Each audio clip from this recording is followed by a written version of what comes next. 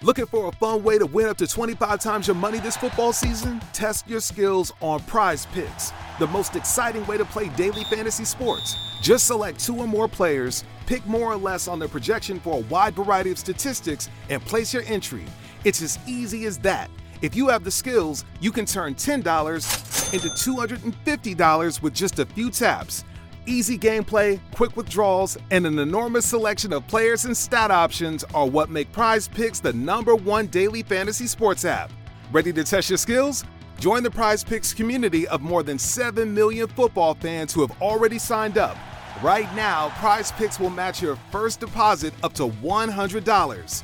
Just visit prizepicks.com/get100 and use code GET100. That's code GET100 at prizepicks.com/get100 for a first deposit match up to $100. Prize Picks, daily fantasy sports made easy.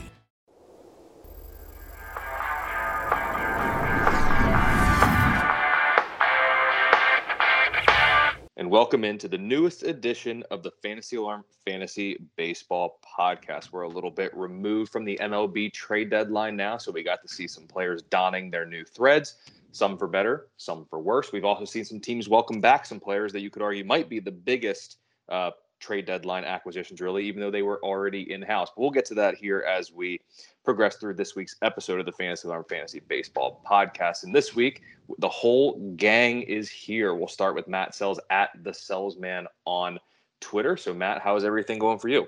I'm good. I had some family in town this past weekend, so that was nice. I haven't seen them in about 5 years, so that's always nice to see some family.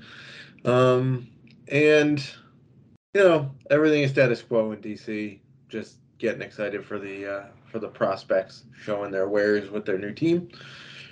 But nothing to get excited about in DC for like another 2 years. So we'll see how it goes.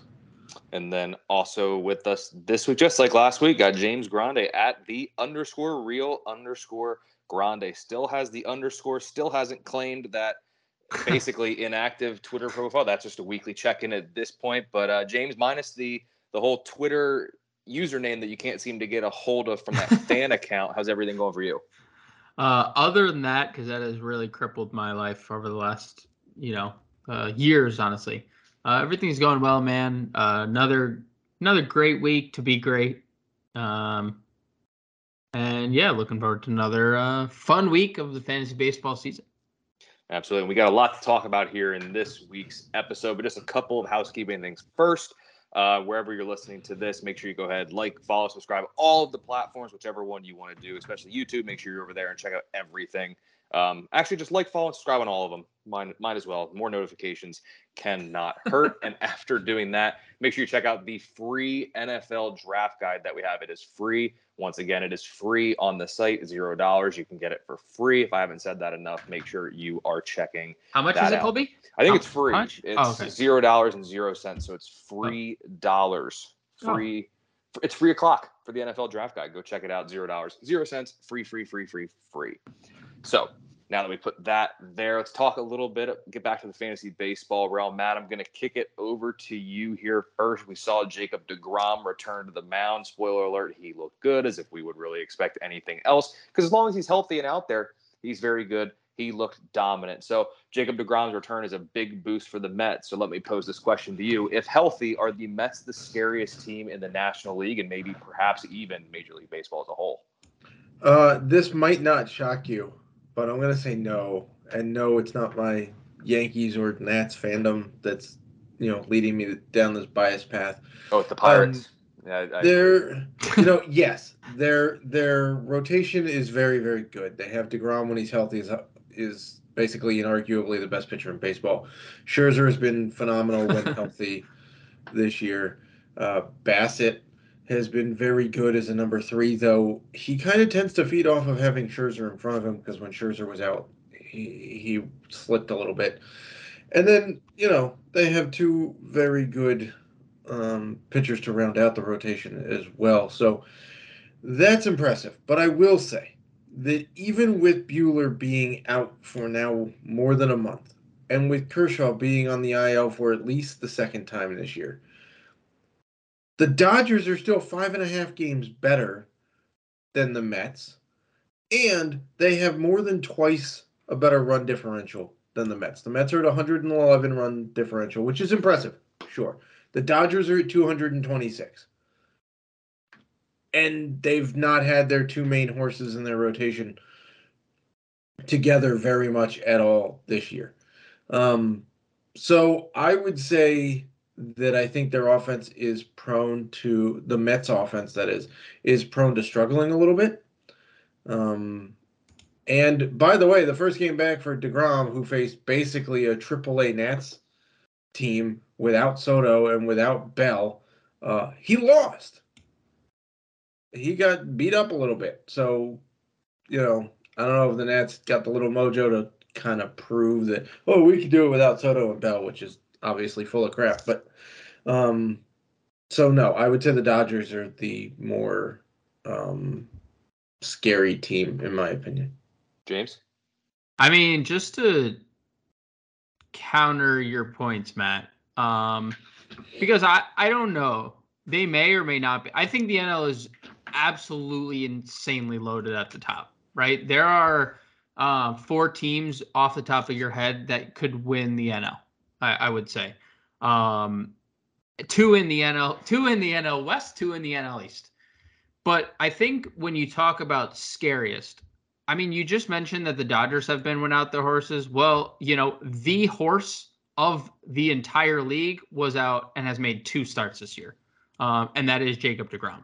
So the Mets not only haven't had, like Buehler pitched for made multiple starts, deGrom has made 2, and yes, he lost 1. It was his first start of the year, and I think that's perfectly fine. And when you're talking about scariest, yes, there is, I think, a discrepancy in potential lineup depth. But the Mets did address that at the deadline. I think the pieces that they acquired have been quite good. Vogelbach has looked good. Tyler Naquin has looked really good as outfield depth for the Mets. And that's going into an already good lineup. But we're talking about scary, right? Nobody right now is scarier in the 9th inning than Edwin Diaz and his music. Nobody. There's nobody better in baseball in the 9th inning as of today.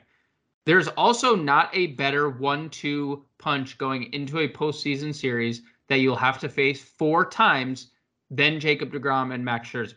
None of those other 3 teams in the NL can say that. Even Walker Buehler healthy was not great this year, and you've been admitted to saying as much, right, Matt? So I think when we're talking about as scary, if you can go deGrom, a bridge, and get to Edwin Diaz, followed by Scherzer, bridge, Diaz, it doesn't get scarier than that in a postseason series, along with the fact that you have a potent offense. I'm going to say as of right now, yes, I agree the run differential is obviously in favor of the Dodgers, but I mean, there's factors involving that.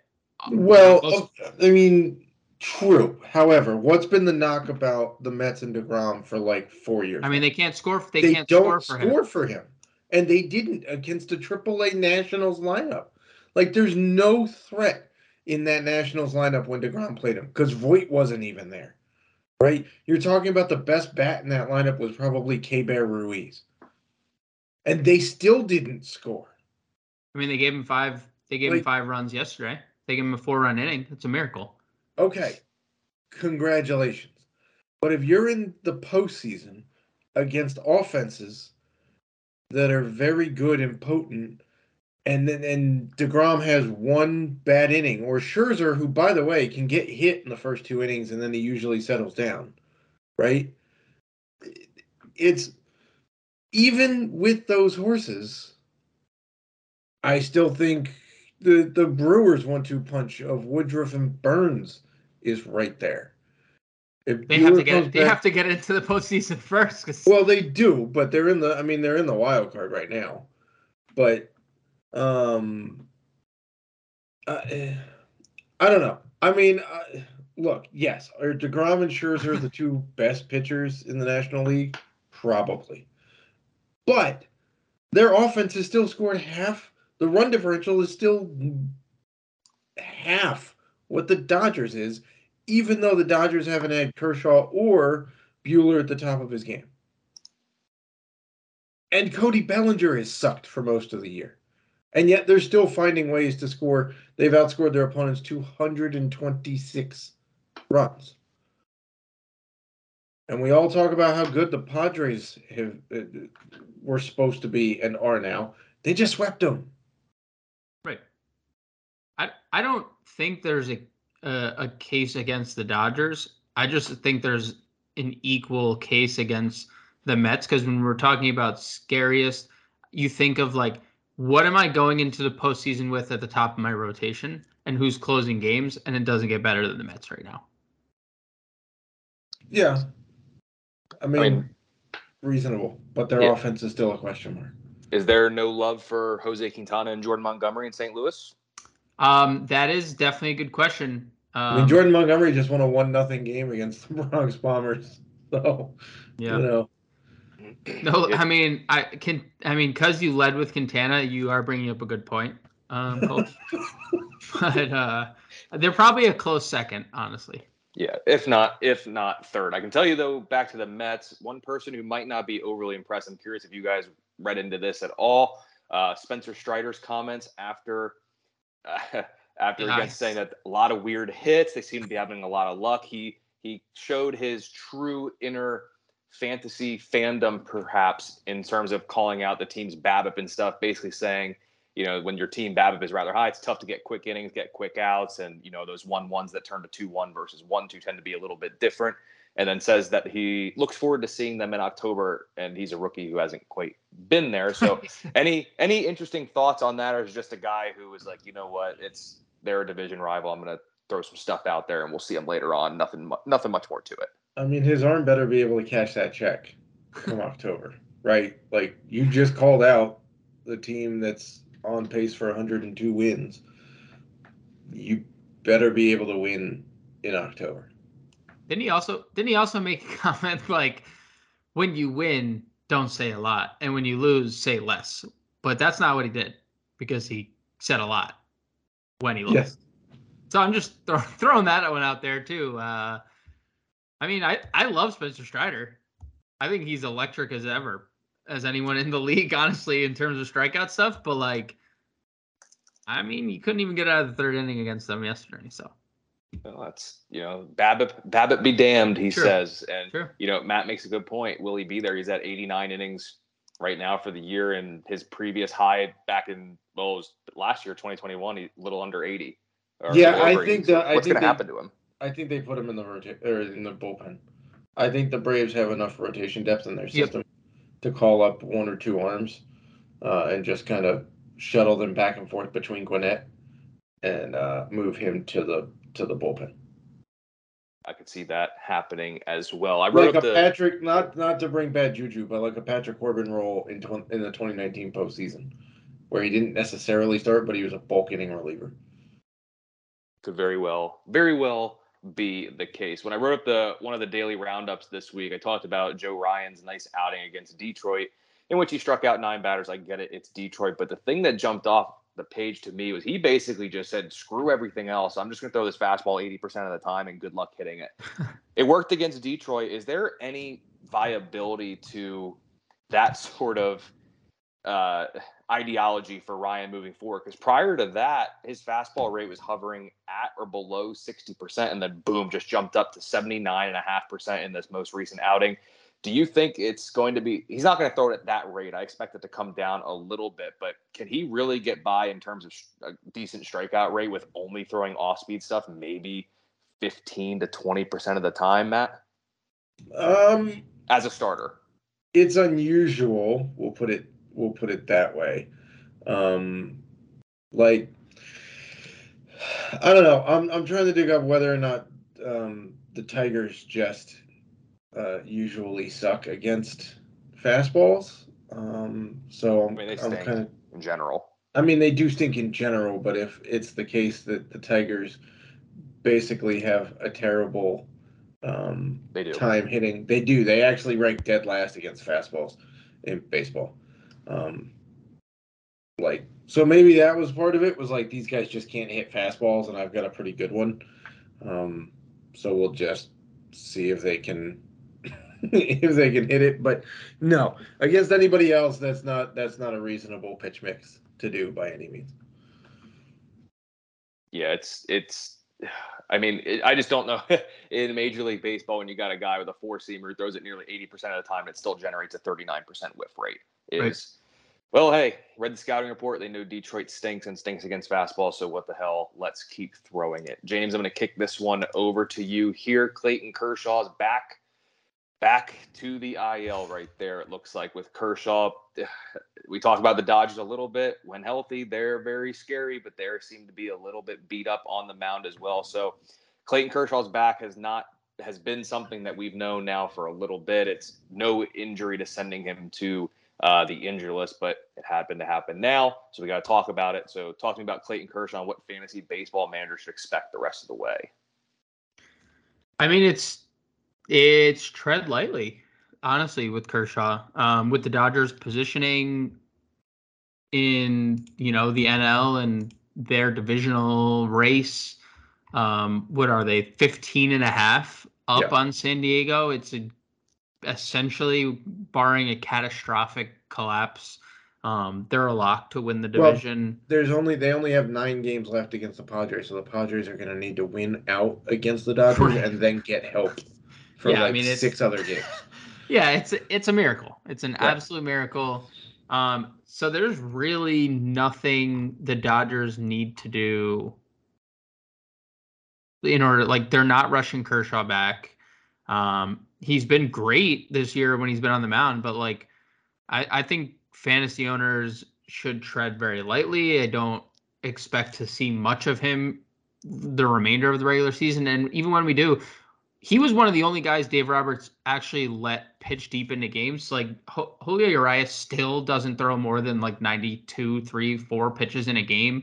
Kershaw actually saw his leash kind of lengthened over 100 pitches. We won't see him approach that again until maybe the postseason. So I think days of hoping Clayton Kershaw is that front end starter this year, at least, are very numbered. Not that he can't be productive in 75, 80 pitch stints when he does return. But who knows if he even ever gets there until the postseason, because, again, they don't need another back flare before the postseason. They need him. Let's just face they need him going into a series against Atlanta, San Diego, or New York, flat out. So it's looking bleak for Kershaw owners right now, and I'm not happy. I'm very sad if I am one. Yeah, and it's something to at this point. We see it in the NBA most often, with LeBron James led teams. It's the regular season is just the buy-in. Right. All they care about is the postseason, and that's what it should be with the Dodgers at this point. Yep. So, quick over under here. Let's say, right now he's got no timetable for his return. They're probably going to want to get him back to make a couple starts before the end of the season, just to be ready, even if he only goes 3-4-ish innings in those starts. So let's say we'll even count those as games that he starts. Let's put the line at 4.5. Matt, do you think Kershaw makes that 5th start before the regular season ends heading into the postseason? Under. James? Under. Easy enough. Same with Bueller, by the way. Same with him, too. I think they would probably extend him more, barring he's ready, because he's been out for so long. But maybe I'm wrong. If you set the same number at Bueller, I'd go over, but it wouldn't be by a lot. Yep, I think that's fair. Just given the length of time that he's been on the IL, I think they might be a little more inclined to kind of extend him a little bit heading into the postseason. Quick one before we talk about Fernando Tatis Jr.'s return. Seems imminent to potentially make the best lineup in baseball. Franmil Reyes was DFA'd, 9 homers, but a 37% strikeout rate. Really quick, do you guys think he latches on anywhere and makes any sort of impact by season's end? Latches on, yes. Impact, no. Matt? Somebody will pick him up. Right. I don't think he'll do anything. I think he becomes a 26, 27, 28th man on a September roster. Yep, I think you're right. That strikeout rate, it was always a little bit high, but you could get by with the home runs. And this year, just 213 average, 37% strikeout rate. No, thank you. So the Padres obviously added some guy named Juan Soto. Matt apparently knows a lot about him for some reason. Not quite sure why. But he's in that lineup. You got Brandon Drury. and Josh Bell. And now it looks like Fernando Tatis Jr.'s return could be imminent as he is heading out. He's faced live pitching, going on a rehab assignment soon, it sounds like, from the Fantasy Alarm injury report here that we have on the site. Is this the best lineup in baseball in terms of just pure talent in that lineup? Like I said, when Tatis returns, Soto, Tatis, Cronenworth, Bell, Drury, Alfaro. Is this the best lineup in baseball, James? I mean, it's headlined by Brennan Drury, so of course it's like, what? They got the best player in baseball and Juan Soto at the trade deadline. Let's not forget that. So yeah, I mean, I think with in elite form, I mean, they're hard to beat. They are going to run. They're going to hit for power. They obviously need to get a better version of Manny Machado because he has been quite bad for over a month now. And I think he's, the first month of the year, we were saying that he's the lead candidate for MVP before Goldschmidt's run. So I think they can be the best offense in the league. I mean, it's so hard to look at the Dodgers top 6 as well and be like, you put their top 6 against the Padres top 6, it's so close. The Padres probably have a little more depth, getting Drury. And obviously there's the Yankees when they're healthy and actually doing things, and Toronto is there looming as well. I would say those are probably the top 4 offenses in baseball. I guess San Diego with a healthy Tatis would be 1A or 1B, considering however you consider them, with probably the Dodgers. Yeah, my question is, can they gel? Right? That's always been the question with San Diego. Like a couple years ago when they loaded up and everybody's like, where's all this money coming from? And then they sold everybody off by the trade deadline because they didn't gel. They didn't do anything. They didn't do what they expected, right? That's kind of been the thing for San Diego. They like to play, pretend they're playing MLB The Show. And then when things don't work, they just dump contracts. Talent-wise, yeah, they should be really, really good. But we haven't seen it produce yet. Obviously, Tatis hasn't been there. That might help. It should, but you never know with him coming off of this injury if all of his capability is there or not. It's so hard. I'm basically with James in terms of when everybody's healthy, the top 6. I don't know. You could probably toss Atlanta in there too. Yeah. But I might say the Dodgers still have the edge, or the Braves, because they gel together. They know what, I don't know. They just seem to pick each other up better than just being one guy out of 9, more like the Padres are right now. I think the top end talent is most certainly there. They did a good job with depth. I had my concerns with Brandon Drury coming to San Diego because I said he's going to, his left-right splits were pretty massive and his home-road splits were pretty massive. So I was in on Soto and his debut there. And then, of course, what does Drury do? Hits a home run away from Great American Ballpark and not even against a left-hander. So I was like, okay, if he's going to do that, they are going to be just fine. From a fantasy baseball ad drop perspective, 2 names I want to throw out here. First of which, in Cincinnati, we have Jose Barrero. He's 24 years old, young shortstop. He hit 2 home runs recently, and he's only been up for a couple games. Big-time strikeout rate we've seen thus far. And while he's put together some decent years in the minors with a little bit of pop and some decent speed numbers, at the big league level, we've yet to see it, as he's hit just 191 across 49 games with 2 home runs and 2 stolen bases in that time. So, Matt, I'll kick it over to you first. Is there any fantasy juice to be had with Barrero here down the stretch in Cincinnati? I think so, yeah, because I don't think he's going to not play. But past this year, I'm not so sure. They've got a couple of really good shortstop prospects coming up in their system. They had Matt McLean in there that they drafted, and then they also just got Noelvi Marte, who will be up a couple years after that from the Mariners. And I'm pretty sure they just drafted a kid in the first couple of rounds this year who plays shortstop pretty well. So yeah, for the rest of this year, I would try it. I'm not sold on him long term, given the depth at shortstop that they have. Maybe they move him to second base, but the strikeout rate is concerning for his long term viability. Anything to add to that, James? I mean, the only 2 hits he has in 14 at-bats are home runs. This has and the striker, this has Javi Baez first call-up vibes for me. Home run, strikeouts, that's it. That's all you're getting. I will say that the obvious, the elephant in the room is he gets to play his home games in Great American. So there's going to be, maybe streaming upside if he has 5-6 games at home in a week. I know FSGA locks is weekly lock. So if you want to get Barrera in a week that he has 6 home games, by all means, I think that's a fine plug and play.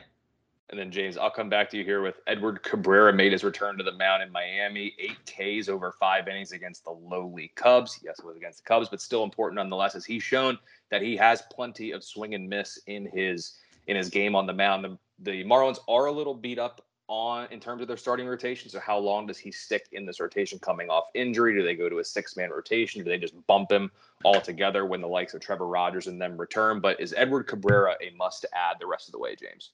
Yeah. Great ground ball rate, keeps the ball in the yard. The only problem is the walks. If he can limit the walks, then he'll be fine. He can pitch deep into games. So yeah, I think it's close to a must add. He's, been a little lucky. You see a 174 BABIP, you see a 429 xFIP compared to a 261 ERA. It's not the best, but you mentioned it, Colby. He's missing bats. He's had 2 elite strikeout games, his first and his last starts. So if he can just get more consistency there and limit the walks, I think he's a great ad for the rest of the campaign. Matt?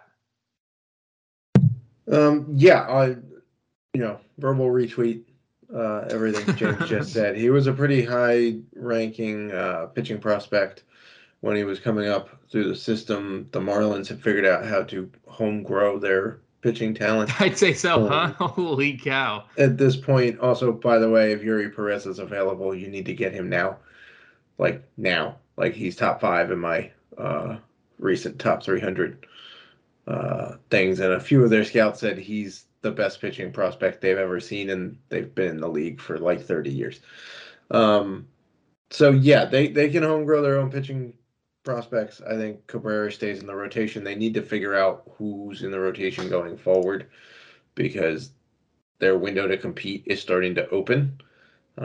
So, yeah, I mean, the must-add is always hard for me because it always depends on who you're dropping, right? If you're dropping a fringe guy, sure, he's a must-add because you're getting a guy with upside for a fringe guy. But we're not talking you're clearly not dropping a number 2 or number 3 starter for Edward Cabrera.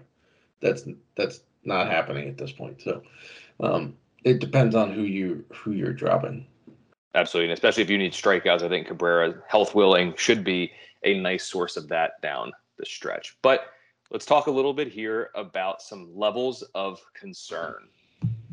James, I'm going to come to you first, given that it is the Yankees. Actually, both of the ones I have here, or 2 of them are with the Yankees. But let's talk here with the Yankees starting pitching. You look through the beginning of the year, dominant, still pretty good. But as I'm looking here, each month that the ERA for the starters has gone up. In June up to 3.49, still very good. July was 4.3, and now here through August, starting pitching ERA approaching 7.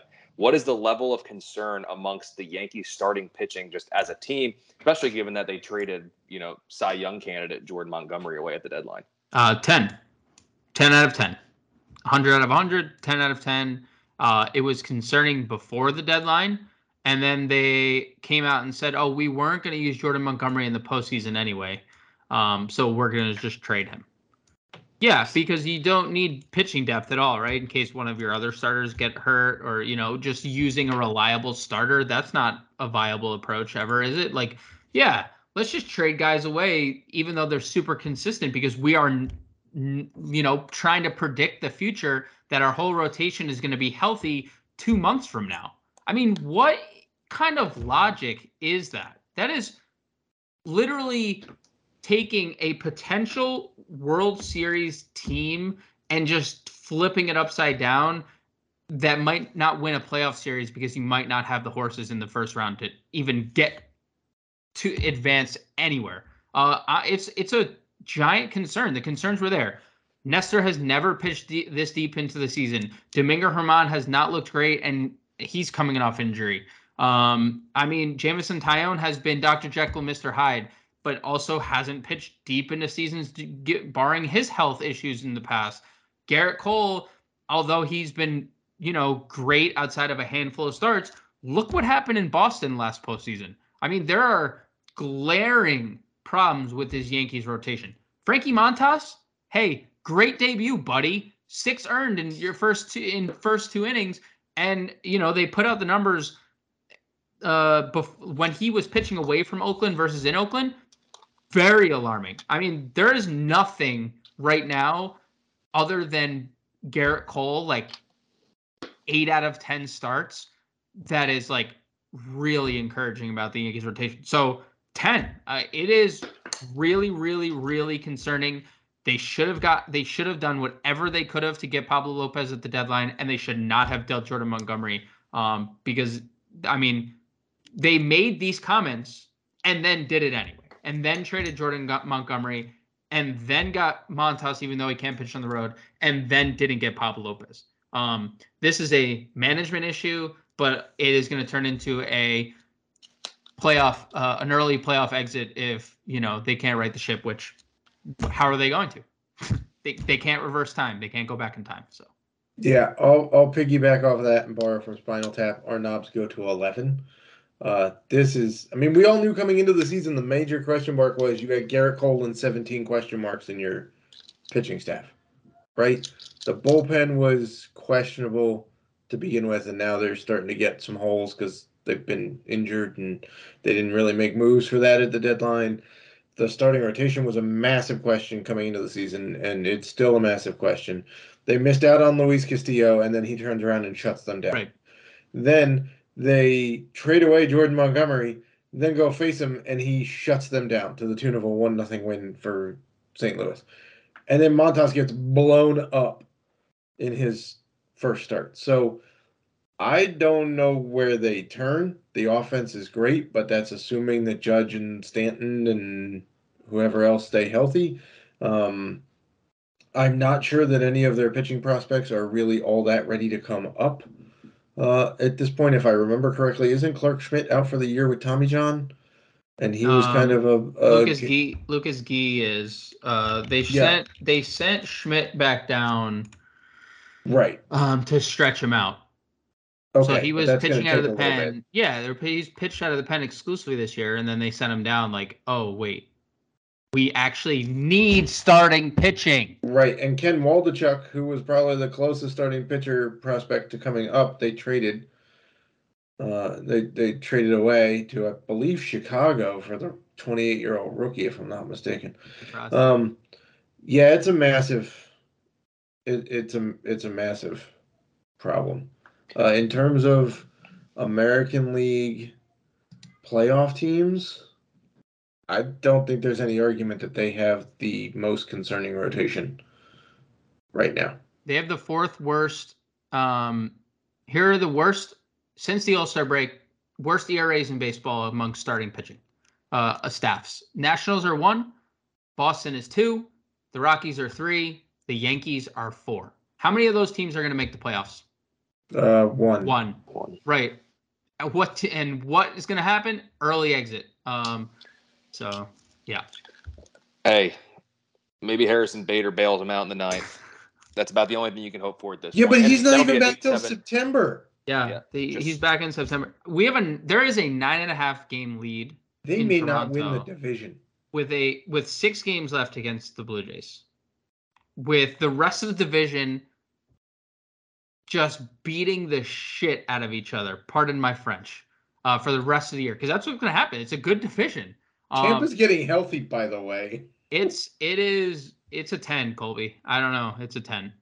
I think I'm up there with you as well. But let's stick in New York here, because another trade deadline acquisition that the Yankees went out and got was Andrew Benintendi, hitting 300 plus on the year, enjoying great success, comes to New York, and since donning the Bronx pinstripes, hitting just 133 with a 61 WRC plus and a 20% strikeout rate, which is vastly higher than what it was during his time in Kansas City. He does have a decent on base percentage, it's not that decent at 308. But when you consider he's hitting 133, it's not bad thanks to that massive walk rate. But what is the level of concern with Benintendi here the rest of the way? And I know it's going to be a microcosm of the entire concern of the Yankees, but let's isolate Benintendi here just for the sake of this.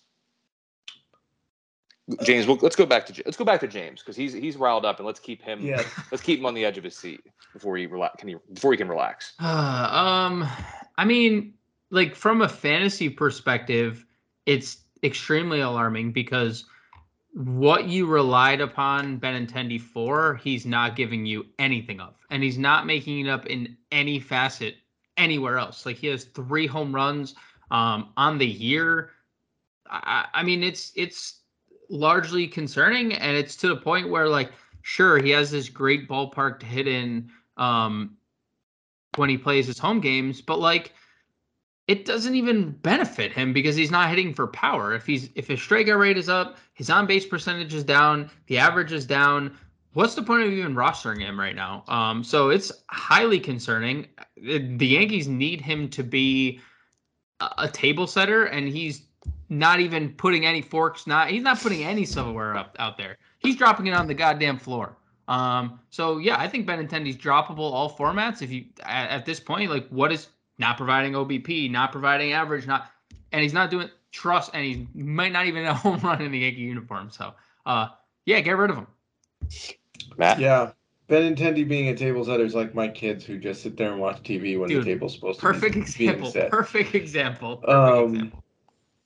Yeah, I'm with you. I think that the smaller dimensions of Yankee Stadium are hurting him because he's not really known for a lot of pop, right? He's known for hitting it to the gaps and legging out extra base hits, and that's what he could do in Kansas City because it's the largest outfield by area in baseball. It's larger than Coors Field. And that's not the case in Yankee Stadium, obviously. We've all talked about how it's a bandbox. That's also not the case in almost any of the AL East ballparks, except for Camden Yards, which now has the largest left field in baseball, which is weird.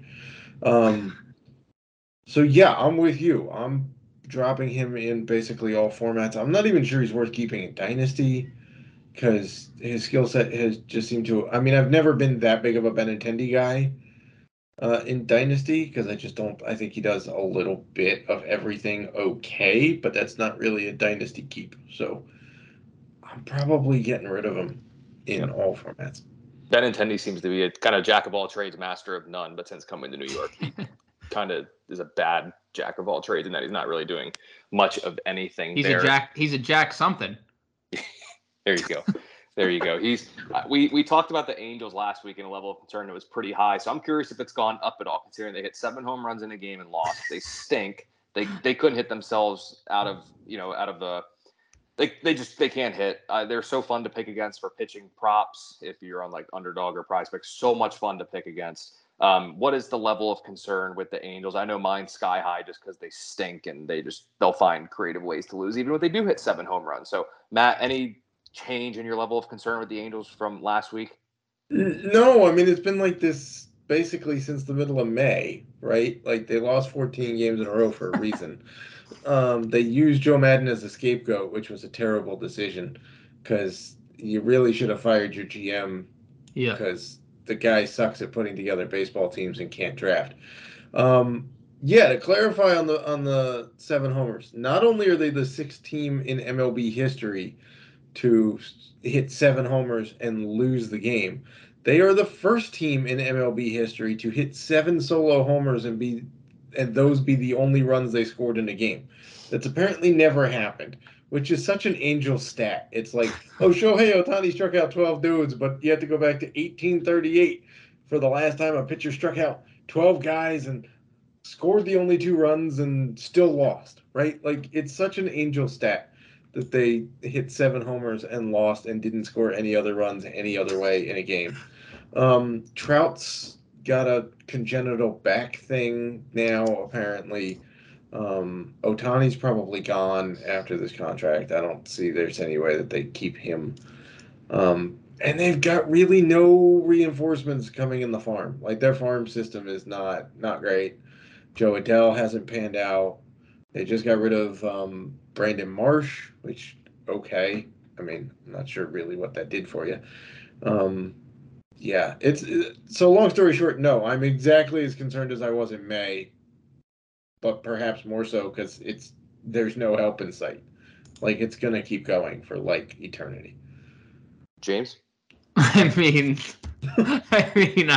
I don't know. They just stink, right? Like you said it. The note says plus they stink now. Like you could have just Like left they out the didn't now. for- You could have just left out the now and just said plus they stink, and I think we would have been like, yeah. I mean, it's concerning. Like again, like the Tiny thing is fascinating because they are 100% not going to agree on a qualifying offer next year because like what do you pay a unicorn? And then when like the argument happens and like just like they watch the Yankees lose Aaron Judge because they didn't give him $4 million and Judge goes out to like LA next year. I mean the same thing's gonna happen, but like basically because Ohtani doesn't want to play for the Angels anymore. Why would you want to play for them? So yeah, I mean it's extremely concerning, but nothing new. I mean, look at all the contracts they hand out and just don't pan out. When you have like the two best players in baseball and you are like 20 games under 500 every year, you need to just disband. Just like start a franchise, like bring back the Expos, right? Just something, anything. Just get rid of the Angels. I don't know. Yeah, that was kind of my argument to Nats fans was like, okay, so you're disappointed that you didn't keep 2 of 5 great talents between Rendon and Turner and Scherzer and Soto and Harper. Look at what the Angels, like they kept them and they still suck. And they added Rendon and they still suck. Like, it's about drafting and development. And I bet you that Ohtani doesn't want to leave his house in LA, so he's just going to wind up going up the I-5 just a little bit to Chavez Ravine and go help a team in LA who could also use pitching help, who now has a DH spot in the NL. Angels stink. Agreed. I don't know where else to go with it. I think Agreed. that's just pretty much it. It's Yep. it's hard. I don't even know if I should be concerned just because it's like you guys have said, it's happened for so long now. Should I be concerned and just like realize like, hey, this is a notable trend that's probably not going to change. Let's put it this way. I'm shocked that the Mariners actually have a longer playoff drought than the Angels do. Shocked. That is crazy. Flat out shocked that the Mariners have the longest playoff drought of any team in any major North American sport. Sheesh. Literally every other team in every other sport has made the playoffs since the Mariners last appeared in baseball playoffs. Well, the Angels they're gonna have the drought soon. That's gonna happen. They stink. I can't say it enough. Do you guys want to hear a concerning part? One more thing. How concerning is it? It's very concerning. I'm going back to the Yankees just to tie a bow. Do you know what the Dodgers' record is since acquiring Joey Gallo? It's better than the Yankees. 6-0. Do you know what the Yankees' record is since losing Joey Gallo? 0-6. 0-5. Yep. So maybe he should have just hung out in his apartment more and just not played on the team. Just had to throw that out there. I'm sorry. Sorry for wasting your time. Is that the Joey Gallo effect? I'm thinking it is. God. I think my 10 has now tripled. My level of concern has literally quadrupled by the second. I mean, you get rid of a guy who's hitting 117, and you go 0-5 and lose every game since. It is just burn it all down. Yeah. So are you saying Cleveland's about to fall off a cliff? Maybe, possibly. I'm really curious now to hear what James's bold prediction for the week that lies ahead is, because from the sound of it, it sounds like that the Dodgers are probably going to go undefeated this week and the Yankees will go defeated. That's just going to be a rinse and repeat thing for the rest of the year as long as Gallo is on the Dodgers and not on the Yankees. So, James, I'm going to kind of take that one away from you because that'll just be your evergreen prediction the rest of the way. So what do you think? Give me your prediction for this upcoming week of fantasy baseball action. So I like a 2-start Keegan Thompson week this week. It's been a very interesting road for Keegan Thompson this year. He has seen the highest of highs and he's had the lowest of lows. And there's been really nothing in between. But he has a bunch of big strikeout games. On Monday, he gets to face the Nats in Wrigley. There's 15-mile-per-hour winds blowing in. So not a lot of offense expected there. We know how the winds play a huge factor in Wrigley. But the strikeout stuff is electric. His second start of the week comes against the Reds. So I'm going to go over 13 strikeouts for Keegan Thompson. I think he has 2 7-strikeout games. Maybe we get an 8 mixed in there. But I think a big week for Keegan Thompson lies ahead. If he's out there on your waiver wire, could help some ratios this week. What's your prediction, Matt? Mine is more of a long-term one. We'll have to check back on whatever it is, October 3rd or the last day of the season. I'm saying the Yankees don't win the division. 9.5 game lead. 6 against Toronto. 6 against Toronto, remaining 3 at home, 3 in across the border, with a vaccinated Andrew Benintendi. Let's put it this way: the Blue Jays still have a pretty impressive amount of arms that they can call upon. Down the stretch, the Yankees don't. So the Yankees don't have arms. Yankees don't have any arms. Although Aaron Judge is the only one with arms. I mean, yeah, everybody else is just playing soccer out there. Yep. Every other team has pitchers. The Yankees have guys who step on the mound and throw the ball to the guy behind the plate. And Clay Holmes. And ex-Pirate great Clay Holmes. Yes, ex-Pirate. And a 28-year-old rookie they just nagged from the Cubs for their best pitching prospect. Whatever, Matt. Ricky Tiedemann might be up for the Blue Jays later this year. He's got electrifying stuff. There's a few other guys who are AAA who are lower ranked but could help them out, like Bowden Francis. So they've got some depth. Their rotation's also better than the Yankees right now, without any question. So, yeah, I'm going to say Toronto winds up AL East champs. My prediction for the week that lies ahead is with a pitcher that we've already talked about. We've said Edward Cabrera is a guy you probably should add, especially if you need some strikeout help. I think he puts up 7+ strikeouts against Philly, and it's going to make the decision a little bit tougher for Miami to take him out of the rotation moving forward. So that is it that we had here on the sheet that we want to talk about for this episode of the Fantasy Alarm Fantasy Baseball Podcast. Before we wrap it up, again, check out all the great fantasy content that we have here at Fantasy Alarm for baseball, whether it's DFS or seasonal. Once again, the Fantasy Football NFL Draft Guide is free, $0, 0 cents. It is free NFL Draft Guide. Make sure you check that out. And of course, wherever you're listening to not only this podcast, but the whole shebang of podcasts here at Fantasy Alarm. Like, subscribe, follow every platform. Even if you've never been on it before, go like and subscribe there, because that little notification is always good to have. Make sure you give Matt Sells a follow at the Sellsman on Twitter. Give James Grande a follow at _real_Grande. Hopefully soon, fingers crossed, I won't have to say all those damn underscores, and we can continue. And who knows, maybe it's just a matter until the Yankees get another good starting pitcher that you'll get that Twitter username. One last little jab in there before the episode. But until next time, we'll see you in 1 week for the next edition of the Fantasy Alarm Fantasy Baseball Podcast.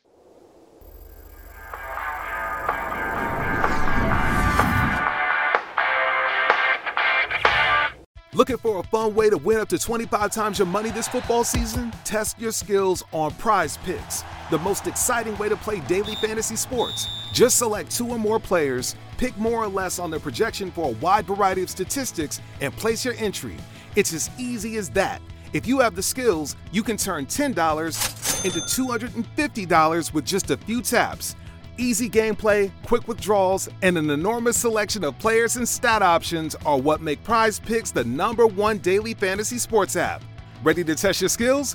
Join the Prize Picks community of more than 7 million football fans who have already signed up. Right now, Prize Picks will match your first deposit up to $100. Just visit prizepicks.com/get100 and use code GET100. That's code GET100 at prizepicks.com/get100 for a first deposit match up to $100. Prize Picks, daily fantasy sports made easy.